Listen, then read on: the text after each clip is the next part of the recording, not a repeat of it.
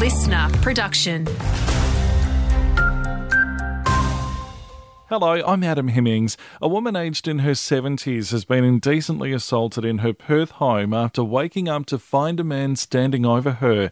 It happened just after midnight yesterday at a house on Montebello Avenue in Heathridge. Police say the man was armed with a knife, he was wearing dark clothing and had a mask over his face. The mammoth task of offloading thousands of sheep from a live export ship at Fremantle Port is likely to start this afternoon.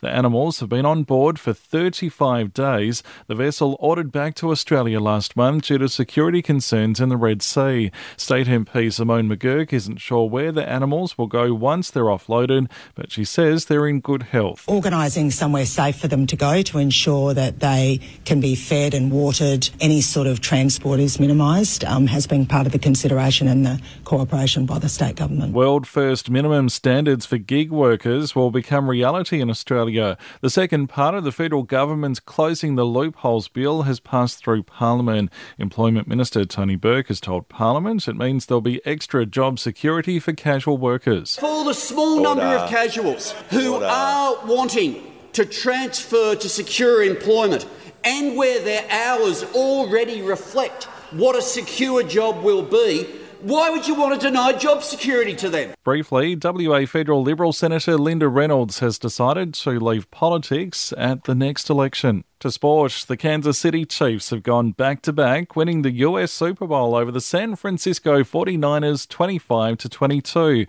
Chiefs quarterback Patrick Mahomes setting up the victory in the final moments. Just the adversity we dealt with this year, and to come through, the guys never faltered. And I'm proud of my guys, man. This is awesome. It's legendary. That audio from Channel 7. And the Aussie cricketers have arrived in Perth ahead of the third and final T20 clash against the West Indies tomorrow.